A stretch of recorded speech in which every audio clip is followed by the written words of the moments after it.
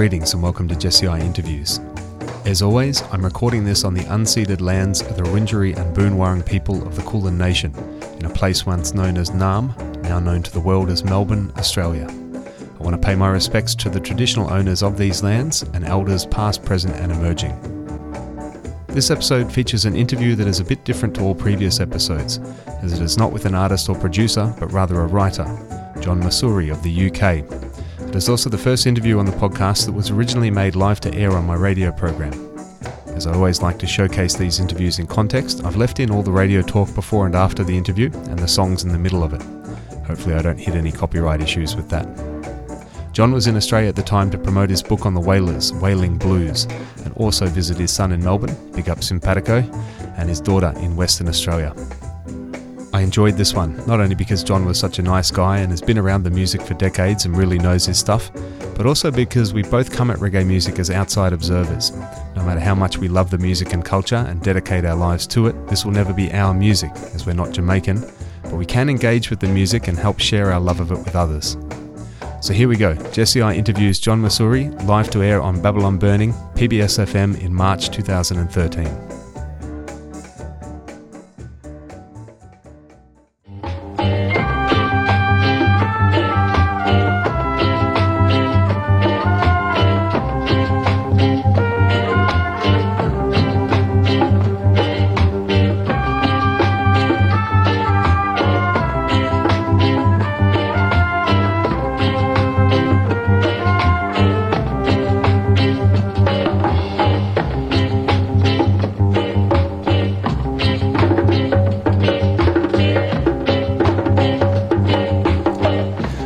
.7 PBS FM, listening to Babylon Burning with Jesse I, running through a bunch of tunes here in a vintage style to get us started today. Started that bracket way back with the Ethiopians, tune called Obia Book from the album Slave Call on Third World. Jimmy Cliff after that, Hard Road to Travel, and I have to remember to mention Jimmy Cliff will be out here, of course, Wednesday the 27th of March, playing at the Corner Hotel in Richmond. Tickets for this one are $80, so it's not cheap, especially compared to the last show he did in Melbourne, which was free, but for the Jimmy Cliff fans, I'm sure a small price to pay.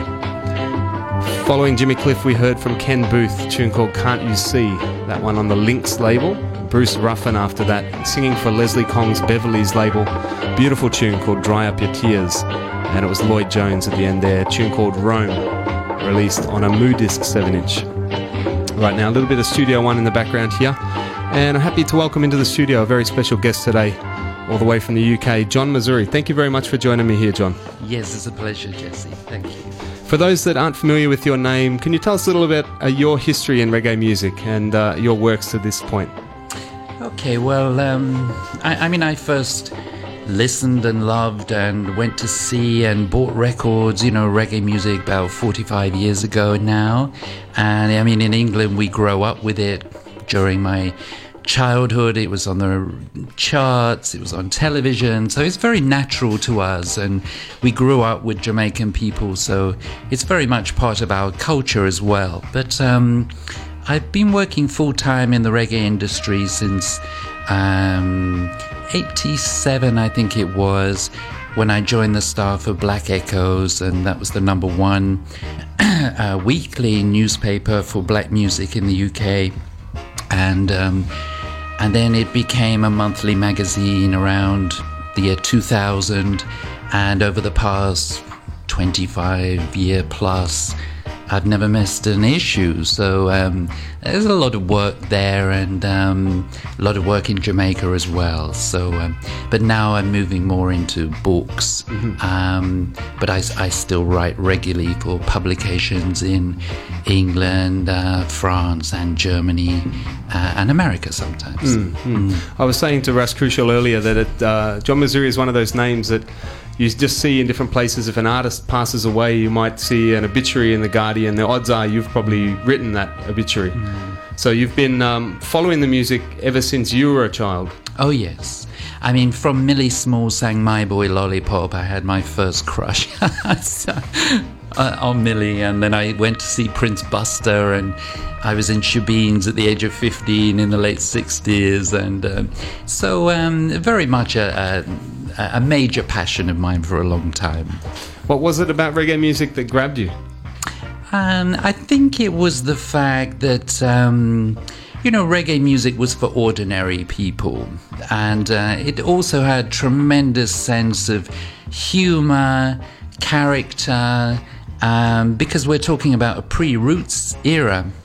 And that's why I've always liked dancehall just as much as Roots music, because when you listen to people like Derek Morgan and Prince Buster, that's early dancehall. So I've always seen the music as one music, whether it's, in the course of my career, I've written about everything from dub, lovers rock, to dancehall, to Roots, to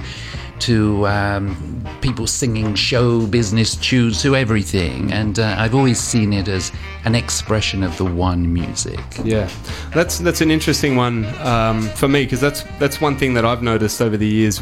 There's people, in Melbourne is a good example, there's people that are Roots and dub fans and all they want to hear is Roots music. Then there's people that are dancehall fans and they just want to hear the latest hype, jump up dancehall. Sure. But then there's other people that are Jamaican music fans and they have an appreciation for the rocksteady rhythms through every time those have been versioned, whether it's in the digital era or the modern Roots era or dancehall.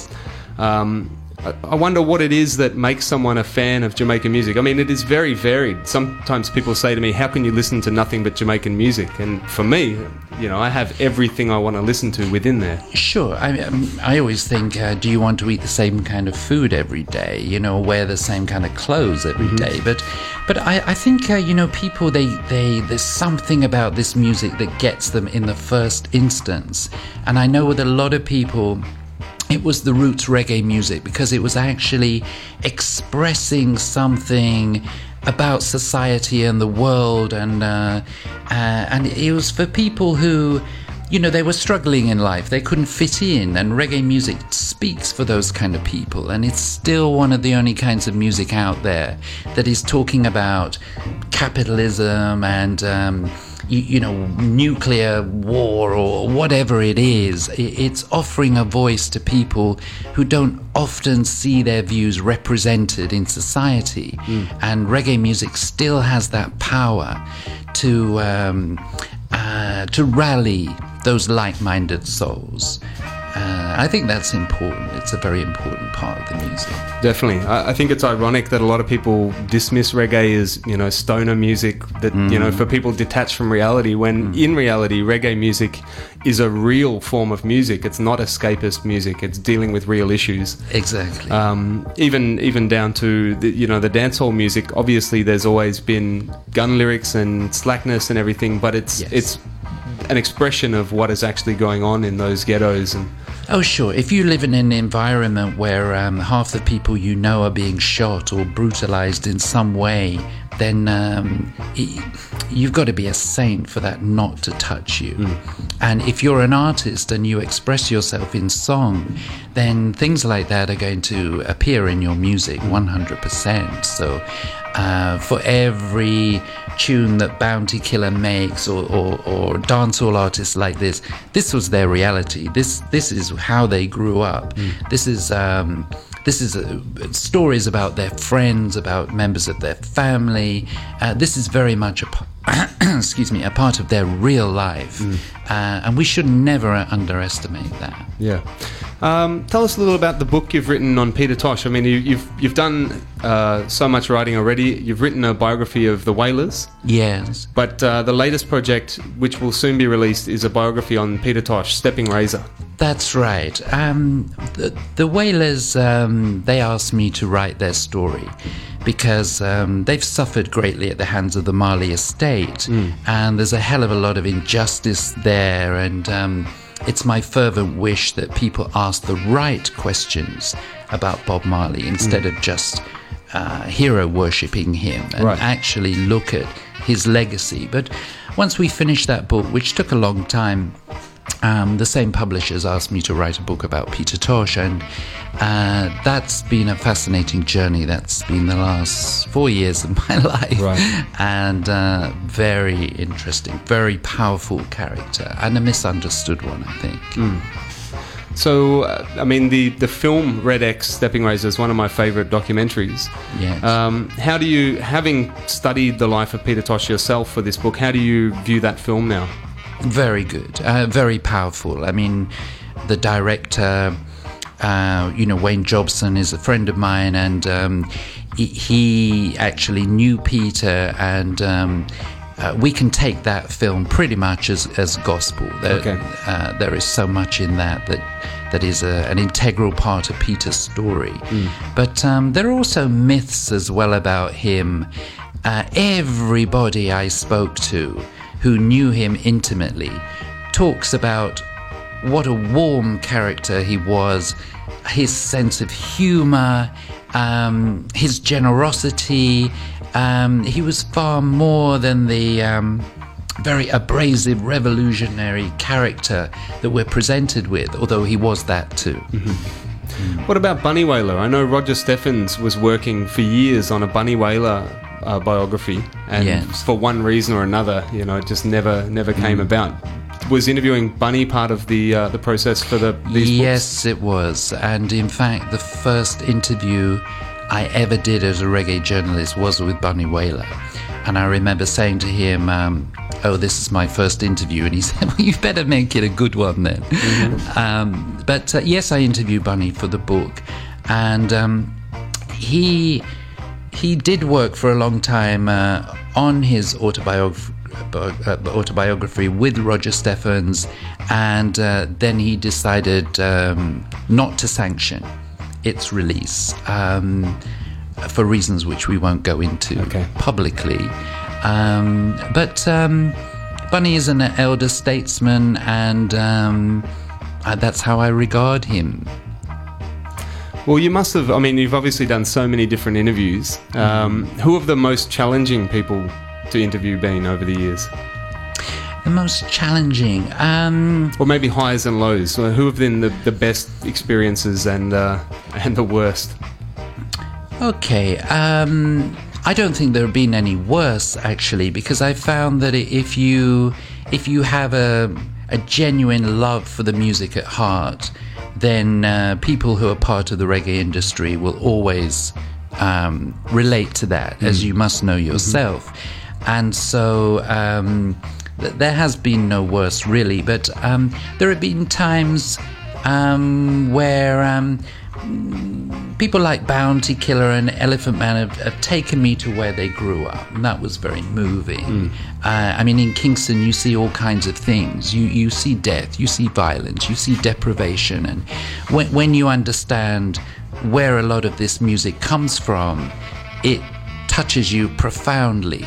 It makes you realize that we have to value every minute that we have and count our blessings. And I think that's been the most profound thing, that when you see someone like Shabba Ranks, who rose to the heights that he did, 2 times Grammy winner, international star, and you realize where he came from in life, and the same for Buju Banton and a number of these people, I'm in awe of that. They've come a very long way. Right. You were mentioning you've been to Jamaica. You go to Jamaica, was it 3 or 4 times a year, and have done for the last couple decades? No, since the late 80s, I've been about twice a year, sometimes 3 times a year. And in fact, I'm going there again next month. But it's a place that's very dear to my heart. And if you want to really experience the music at source, that's where you have to go to really feel it. Yes. What about reggae international, reggae outside of Jamaica? Obviously, reggae is huge all over the world, and obviously in the UK has really come up with a reggae scene that's unique. It's totally different to Jamaica's reggae scene. Yes. How do you see the place of reggae in the UK and elsewhere in Europe as opposed to Jamaica? Well, it's interesting because in the late 60s and 70s coming up, you could see that musicians and singers in England were measuring themselves by Jamaica. There was very much this stigma that if it wasn't Jamaican, then it wasn't really reggae music. And so that generation of British-born, or at least British-raised reggae people really labored under the shadow of that. But what I see now, when I talk to people like Ground Nation and Soja and Gentleman and all these other international acts, that they're untrammeled by this baggage and by this history, that reggae now is a truly global culture. So these people aren't being measured against what's happening in Jamaica anymore. That they're being measured in their own right. And that's a recent development. And that's one to embrace, I think. Let's take a break and hear a song from Peter Tosh. We're speaking to John Missouri, the author of the forthcoming Peter Tosh book, Stepping Razor. And I'm going to play a tune now called Babylon Queendom. This one doesn't appear on any of Peter Tosh's LPs. What can you tell us about this song? Well, I mean, I salute the Australians because I'm a Republican and I'd love to see an end to the royal family, and Peter Tosh certainly mirrors those beliefs. You're on PBS 106.7, Babylon Burning with Jesse I and John Missouri in the studio today.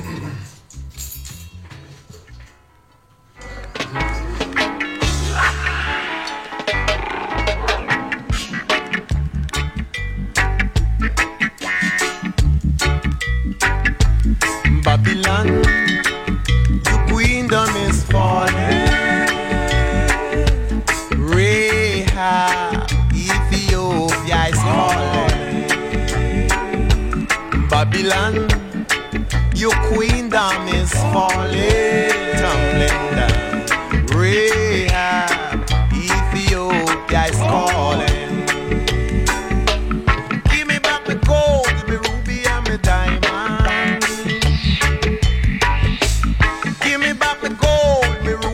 Me diamond, cause Babylon, your queendom is falling, and Rahab, Ethiopia is calling. Send I sons and daughters from afar off, all them that are called by name, yeah.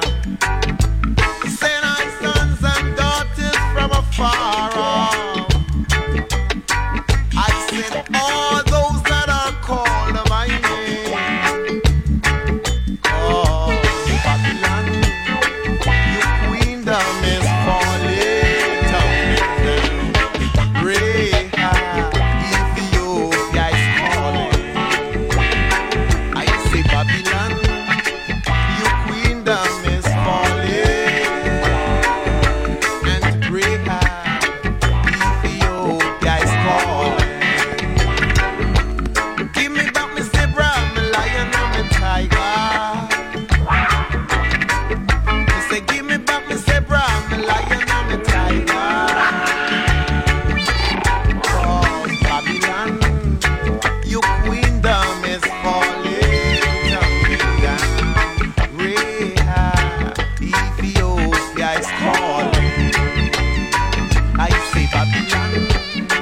your queendom is falling.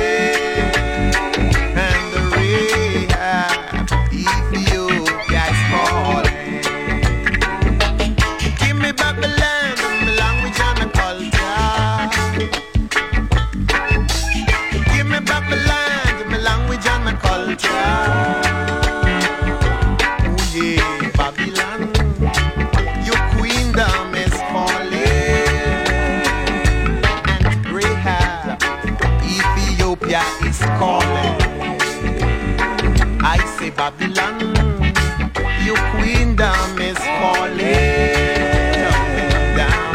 Rahab, Ethiopia is calling. I say take back your chink, your roach and mosquito.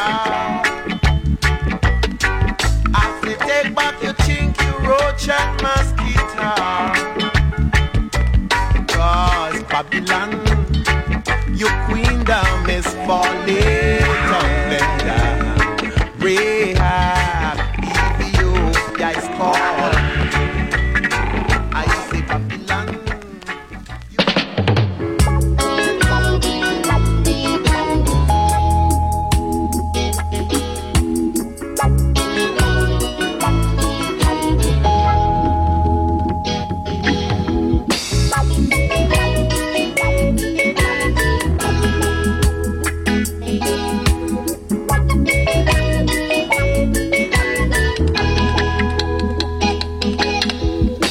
I'm not in this world to live up to your expectations.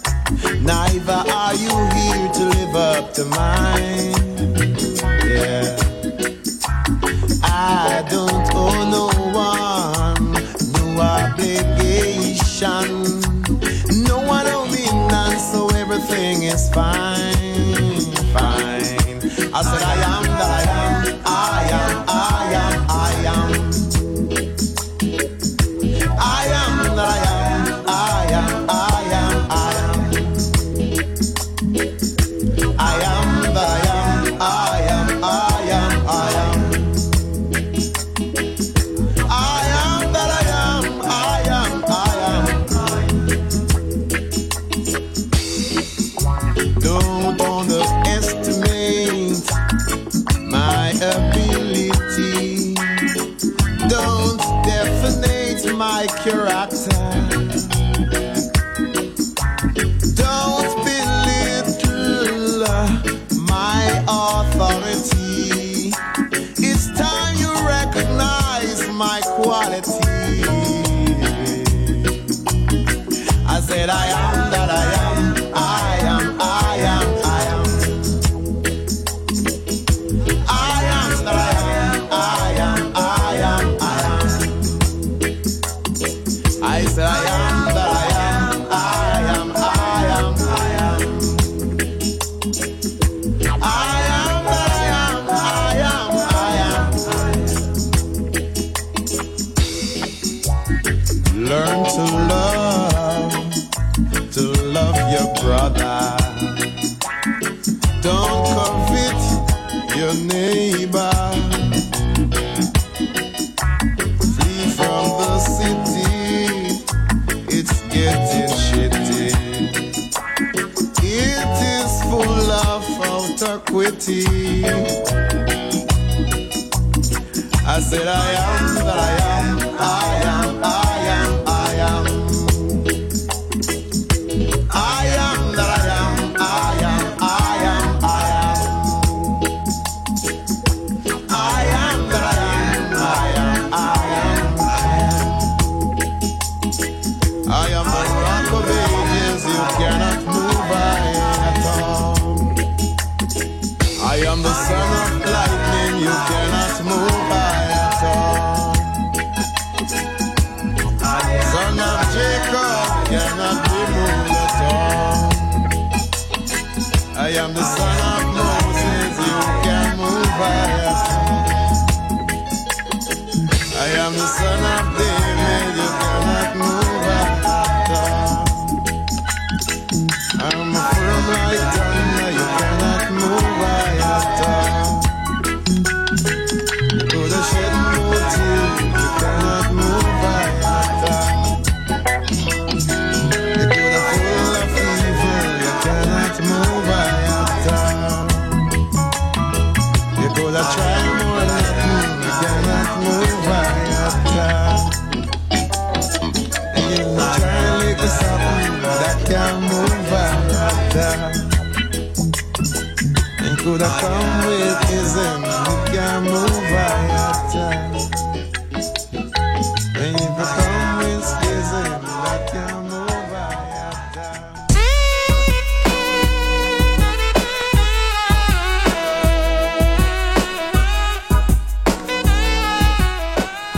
Yeah, you're listening to Babylon Burning with Jesse I. A couple favourites from Peter Tosh there. I Am That I Am from the album Equal Rights, and before that on an Intel Diplo 7-inch tune called Babylon Queendom. And I'm joined in the studio by Peter Tosh biographer and reggae writer John Mazuri. John, you were mentioning that you've got a book coming up with Sly and Robbie next as a result of this one. Well, we're just starting that, so, there's little to say about that so far, but I've known them for a long time, and they must be one of the world's greatest ever rhythm sections when you think about the people they backed, everyone from Grace Jones and Peter Tosh himself, in fact, and so much great Peter Tosh music they played on, and they've given me lots of quotes as well for the Peter Tosh book. But I wanted to mention that 30 years ago this month, Peter Tosh was in Melbourne, and his support band were an Aborigine band called No Fixed Address, and their singer and drummer, Bart Willoughby, was also very helpful to me in the Peter Tosh book, and so I wanted to say thank you to Bart while I'm in Melbourne. And fantastic. He's still around. He's still playing music, and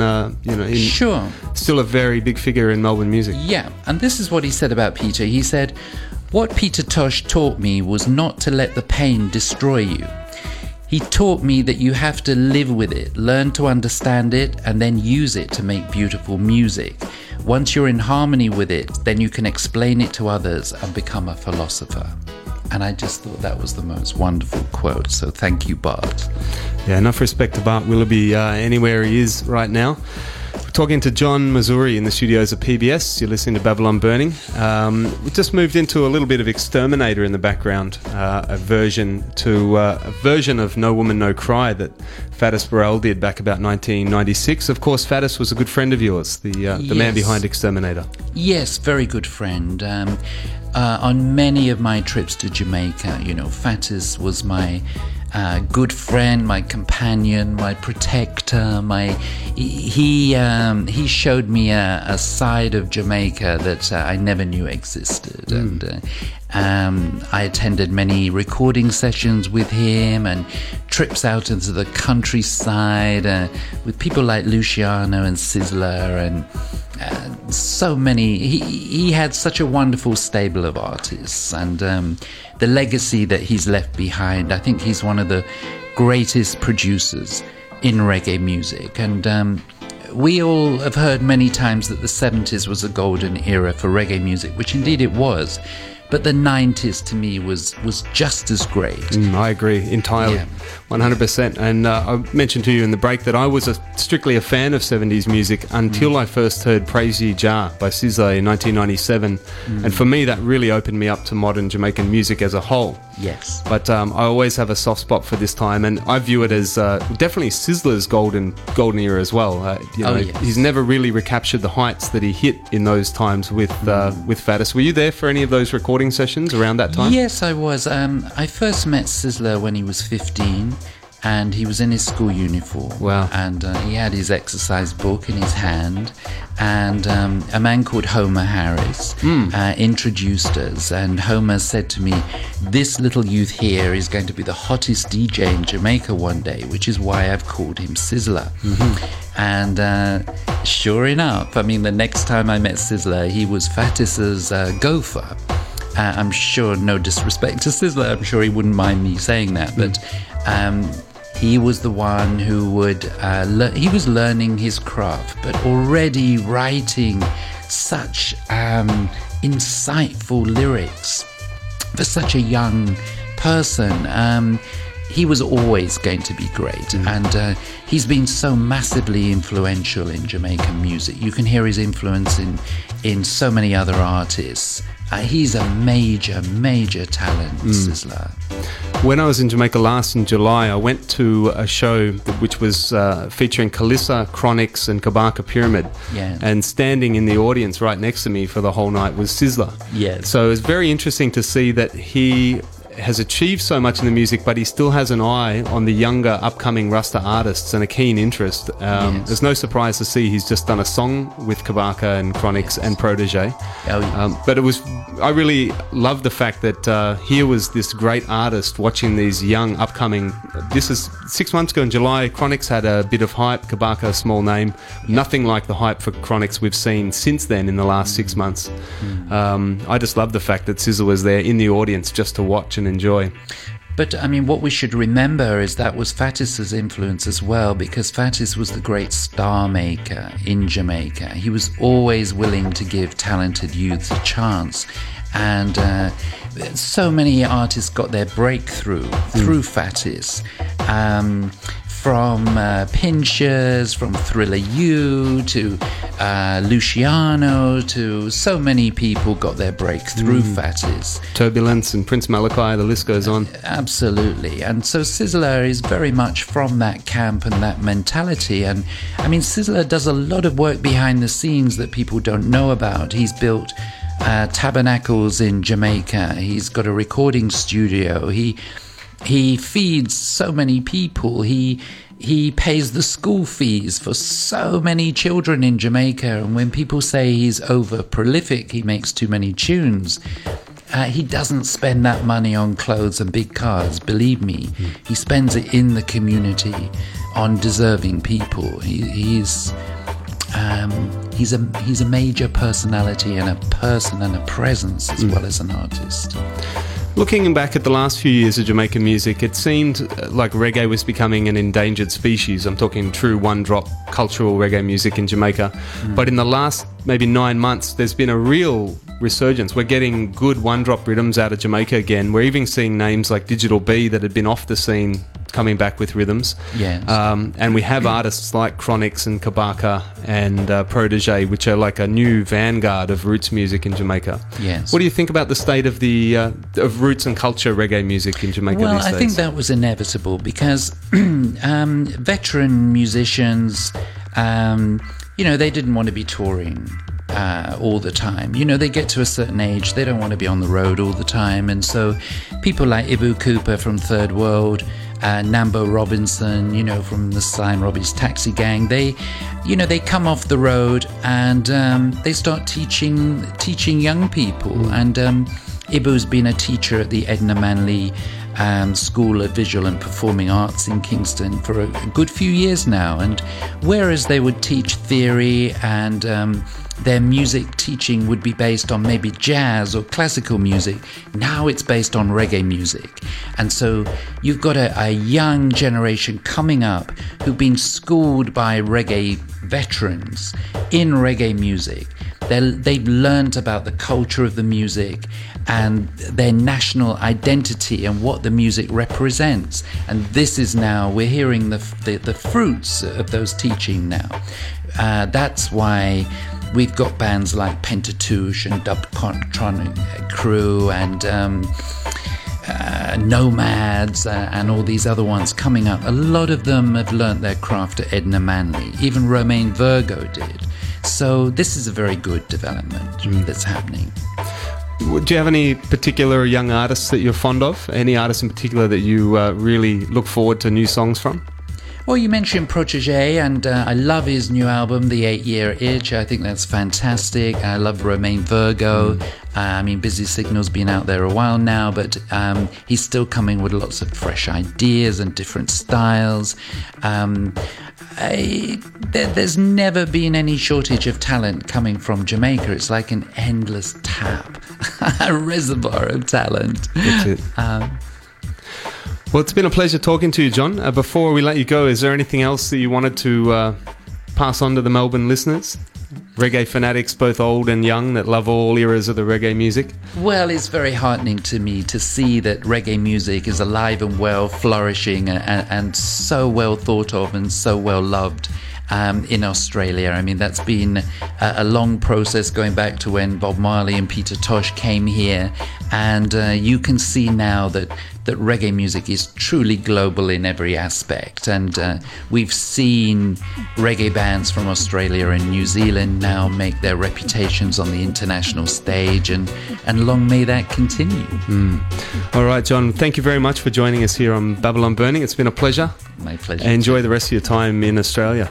Thank you very much. You're listening to PBS Babylon Burning with Jesse I. Back with more music right after this. Bluesfest Touring presents The King of Reggae, Jimmy Cliff at the Corner, March 27th. You can get it if you really want. Ah, yes, Jimmy Cliff, the King of Reggae, of course. Needless to say, I didn't have anything to do with that Jimmy Cliff ad script there at the end. Jimmy Cliff wouldn't even make my shortlist for the title of King of Reggae. Before that, it was John Masuri talking to me in the studios of PBS back in March 2013. As always, big thank you to my patrons on Patreon, Armageddon Time, Empress Irie, Todd Solomon, John from Champion Sound, and Tom Tanuki. If you want to support the podcast, please check out the Patreon page. There's a range of options from as little as $2 US or $3 Australian per month. Patron or not, please feel free to get in touch with me anytime. I always enjoy hearing from podcast listeners. Always happy to get any kind of feedback. You can email me at jesse@chantdown.com or find me on Instagram at morefireblaze or on facebook.com/JesseI. Thanks for listening. ISAs every time.